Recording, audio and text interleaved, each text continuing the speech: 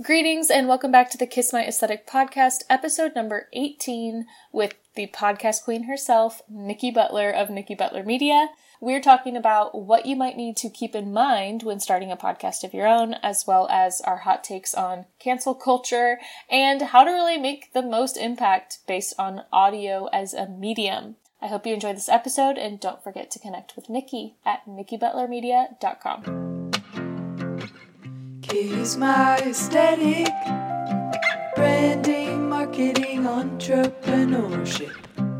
You're listening to the Kiss My Aesthetic podcast. I'm your host, brand designer, creative, and social media junkie, Michelle Winterstein of MKW Creative Co., and I'm here to share strategies, hacks, and know-how on branding, marketing, and entrepreneurship for the online-minded small business owner. In this podcast, I'll be sharing interviews, solo episodes, and even more to help you up-level your brand by turning your visions into visuals and connecting with your ideal audience online. Let's get to today's episode. Hello, everybody. We are back in Kiss My Aesthetic. It is a Design Live kind of Friday. And I've got Nikki Butler of Nikki Butler Media. We're talking about podcasting, and you're truly the expert here because not only do you have your own podcast, but you help manage podcasts, teach people about podcasting, and you're a podcast junkie like me. So for anyone who doesn't know you, beyond that very basic intro, please tell us a little bit about who you are, what you do, and who you help.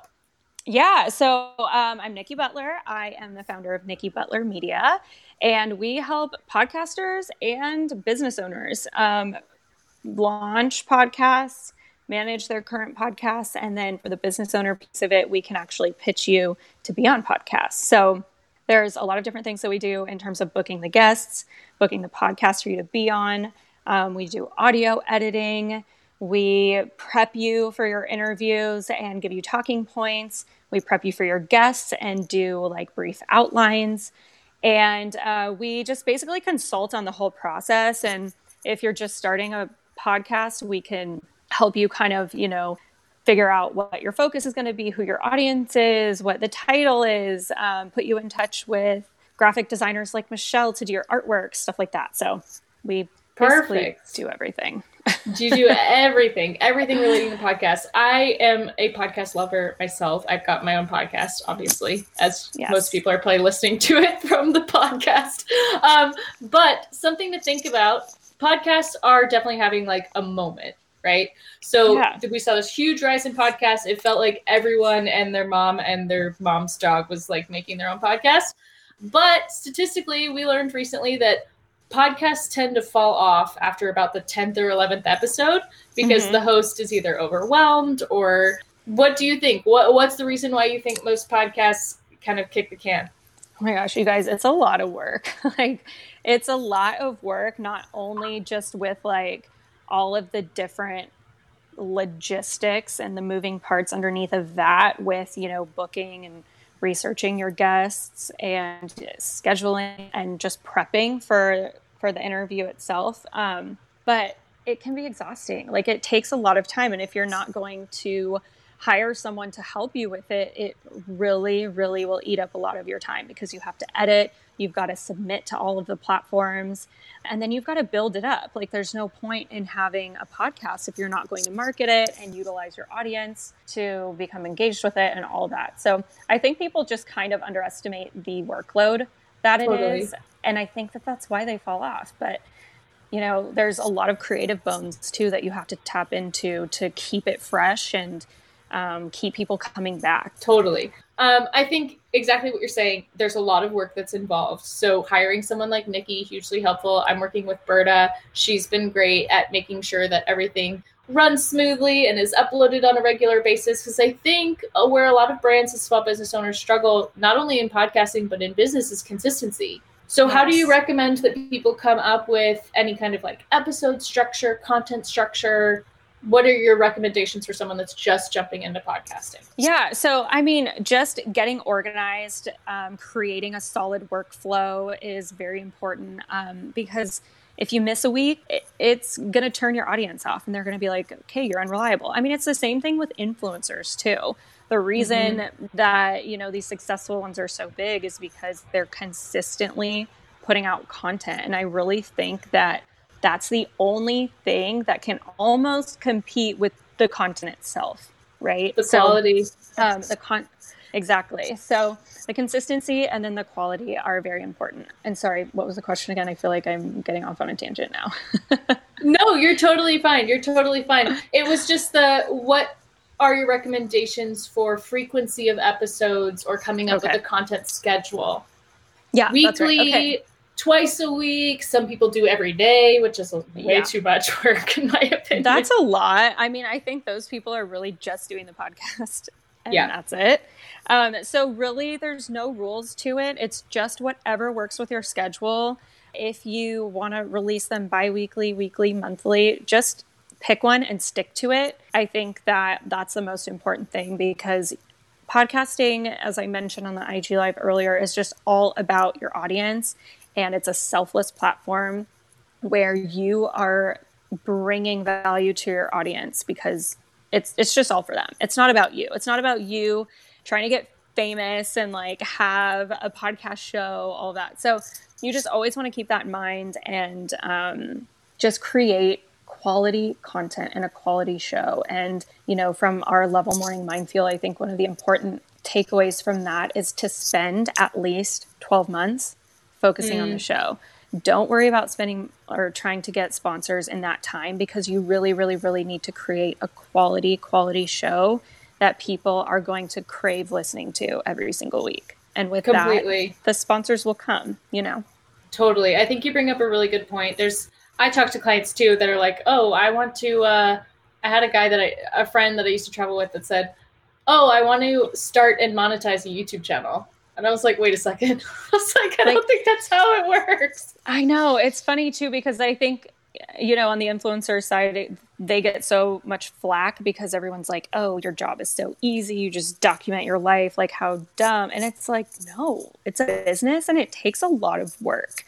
Mm-hmm. And the unique thing about being in the influencer business or podcast business is you really have to be passionate about it and want to do it, because you're spending at least minimum a year of your time doing it for free. Completely. And there's so much value in doing it for free. You really kind of learn from the ground up. And for me, the podcast from my side is really just an adjunct to everything else that I've got going on. If I could make money from it, great. But it's by no means my primary business, right? It's more of like, I think the big advantage to having a podcast as a business owner also is it becomes kind of a library of your knowledge, like as you're growing through your business, and a great way to kind of chronicle or refer clients back to things that you've said or done. But then again, that can also come back to bite you in the ass, as we've seen a lot in popular culture. So let's talk about that a little bit, because we know that once things are on the internet, they're on the internet forever. And there are some podcasters that have said some not so savory things on podcasts, and it's come back and had a really negative impact on their business, on their PR, etc. What is your hot take on cancel culture, especially in the podcast community?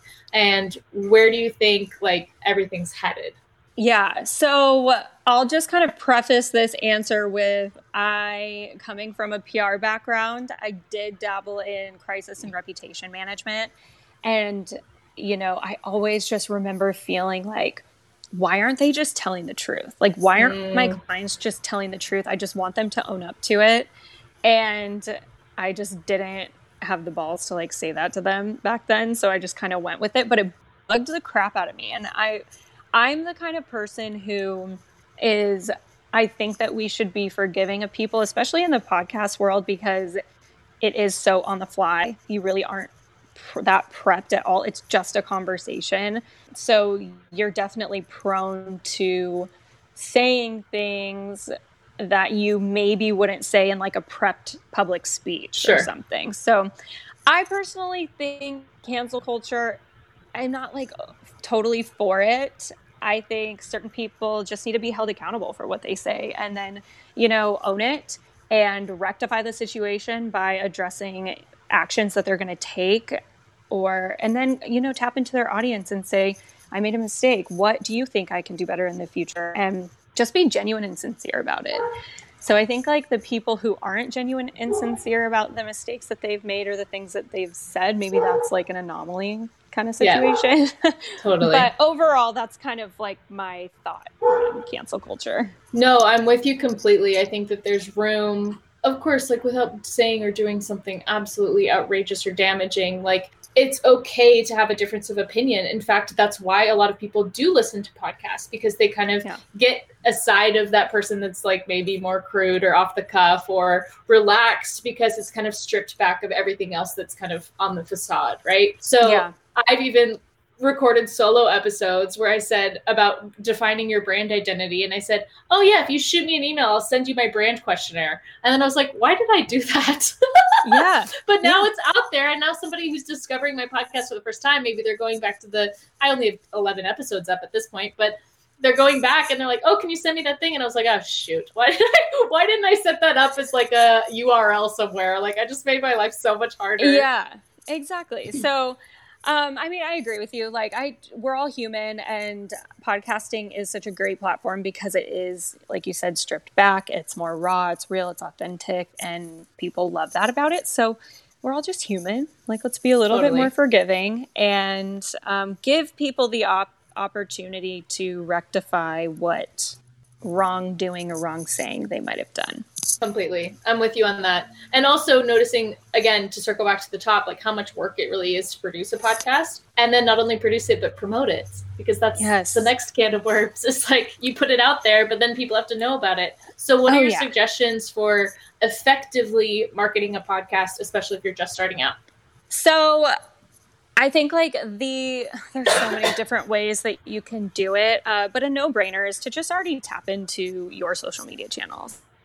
So whether you have 500,000 followers or 5 followers, let them know about it, ask them to listen to it, rate, review, and subscribe to it. And then ask your family and friends, go to them next and do that. Have them listen to it. Again, rate, review, and subscribe. Apple really ranks podcasts on your ratings and subscriptions and your reviews. So those are very, very important things that you'll want to focus on when you are launching a podcast. And kind of on the note of tapping into your audience, if you have an email list, add it to your newsletter, let them know about it. Also, create a Facebook group like Kiss My Aesthetic, start developing that community. For you, it was probably, you had a leg up on a lot of other podcasts because you already have this super established community of like over 2,000 people. So that's huge.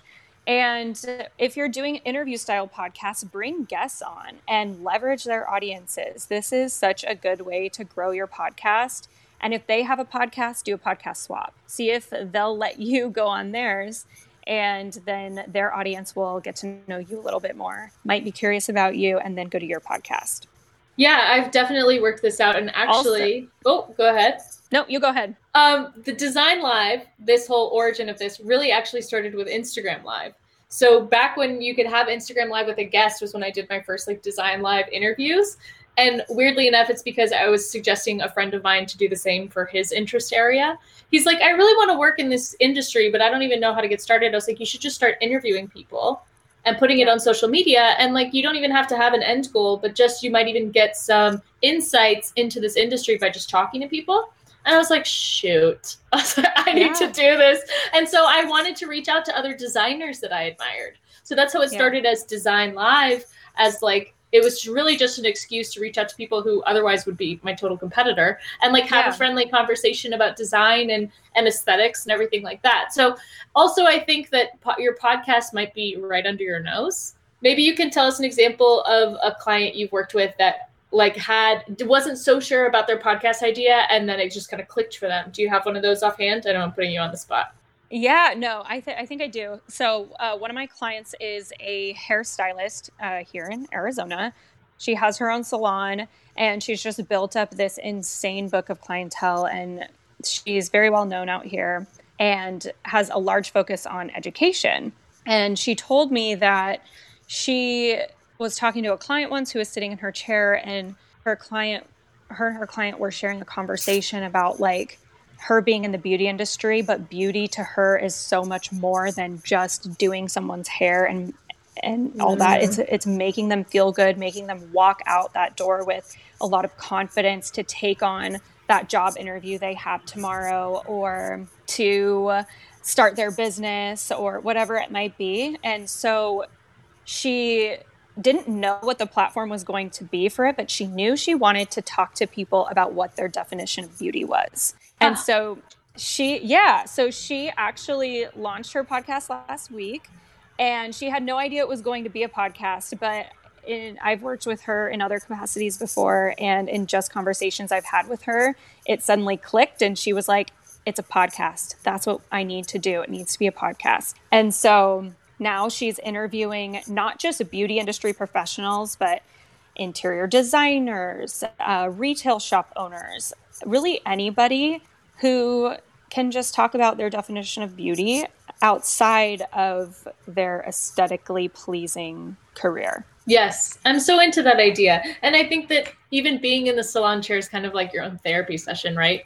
Exactly. And it could be kind of a la Armchair Expert, which I know is one of your favorites and one of my favorites. I do absolutely love, just because it kind of puts you in the room and gives you the context of like what it's like to have these kinds of conversations. Completely. Speaking of sourcing guests, what are your tips and best practices for not only sourcing guests, but sourcing brand partnerships should your podcast grow to kind of that level? Yeah. So after you've figured out your audience, your brand, your voice, your tone, all of that stuff, you can really identify your guests or potential sponsors a lot easier.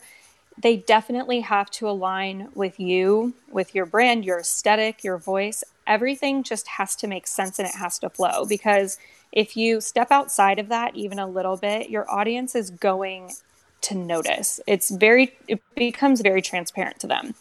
So it's really important to just stay aligned with your brand when you're looking for guests or potential sponsors. Also, in terms of guests, like someone that you just mesh with and can have a really authentic, raw conversation with. If you don't really mesh with them, it's going to show through, and it'll be obvious and apparent to your audience. But one tip, it's kind of a tip, I guess, but to find guests that you don't know, just fall down a ton of Instagram rabbit holes. Look for people that you are drawn to and attracted to, dig through their comments, who they're following, that kind of thing. And just spend it sounds so bad because I shouldn't be promoting Instagram, taking over your life. But yeah, stalk them, spend 2 hours falling down these rabbit holes, and you will find some gems. Totally. So that's what my clients essentially will hire me for too, is to do the rabbit hole falling for them. Well, and the same thing goes to working with brands, right? You don't want to pitch a brand to work with them if you're not even following them on social. You have to be interacting, and you have to be kind of proving that you are interested in a more longer term relationship with whatever that company is, so that you actually have a good soapbox to stand on when you're pitching them. For sure. I think that's stuff that gets really overlooked. Yeah. And in terms of sponsors, walk around your house and look at certain products that you're using and loving, and find their contact information and reach out to them. Or if it's someone who reaches out to you and you've never used their product, make sure that you test it out first. I actually just had an experience with this where a hand sanitizer company reached out to me, and I had never used them before, never even heard of them. I was confused, but a little intrigued because some of their selling points were positive for me. So I tested it out first, and then from there it led to a larger paid sponsorship. But I feel good about it because I tested the product out. I know that I love it, and I know that I won't use any other hand sanitizer besides this one. And that's the integrity piece that I think a lot of people come to expect out of the people that they know and like, right? I'm only going to support projects and affiliate links and programs that either I know are high quality or I've used myself. That's just kind of my own, it's a reflection of my brand as well. But I think you bring up a good point here too, which I've had to do recently, is kind of the power of saying no when somebody does pitch you something and it's not a good fit for whatever reason, or they want to come on your podcast and they just kind of give you the heebie-jeebies and you're like, How do you gracefully but respectfully say no without lying? Because I don't know if this is a West Coast thing or what. But people on the West Coast will be like, oh, yeah, sure, of course, when they really mean no. I wish they would say no, right? I think East Coasters are so much more honest. And personally, I wish I had that too. But I like that more blunt honesty. But I've done this so much. And and it does hurt to say no because you know that they're great and what they're doing is great, but it's just not a fit. And I think that saying just that is just fine. Like, just say, you know, I'm not sure that this is the right fit for my audience, but I really appreciate your interest in wanting to be a guest on my podcast or whatever the situation might be. For me, that's like nutrition supplements. Like when an account slides into my DMs on Instagram and they say, will you promote this shake or these nutrition supplements? And I say, when on my feed have I ever posted anything about fitness? I like fitness. Yeah. I do fitness on my own. It just has nothing to do with my brand. Exactly. So why would you think I would be a good fit for that? You know, and I could have put it back on them too sometimes, where it's like, I'm really curious how you ended up here, because that's not my niche whatsoever. Exactly. So people can see right through that. You saw right through that. They didn't research you. They didn't really take a look at what you were putting out there. They probably just looked at your follower count, maybe one post and the engagement rate of that post, but they didn't really look into you. And that's also something important to note when you are pitching brands, is to make sure that you focus on letting them know why you're a fit for their audience. And then also too, including like a few stats in there, but really understanding their audience and why you would be a fit for them. That will stand out to them in an email over any other copy and paste emails that they receive. I'm with you on that completely. With 10 minutes left, how did that go by so quickly? Tell us a little bit about your brand and what you offer. We just wrapped up your brand design not too long ago, and it looks fabulous. I love it. And I know you've got a website launching soon too. So tell us about what's coming with Nikki Butler Media. The website is up. However, it's from my doing, so it's not like amazing or anything. But yes, so you did the branding for Nikki Butler Media, which really I wanted to evoke this lifestyle, like leisurely lifestyle feeling. So even though we're all working and busy being parents and drowning in our realities, there's always like a little sliver of time where you just kind of escape. Whether you're watching Selling Sunset on Netflix or going to the beach or grocery shopping, whatever it might be, I wanted to really tap into that with my branding, with my audience, I guess. I'm kind of like fumbling my words, but you know what I mean. Totally. So, and that's what I love about podcasting is you can do it anywhere. And while you're doing things, it's probably the only medium you can really utilize and multitask at the same time. So I really wanted to tap into that side of my clients and potential clients and their audiences' lives. So I think you captured that beautifully. It's just kind of like natural light colors.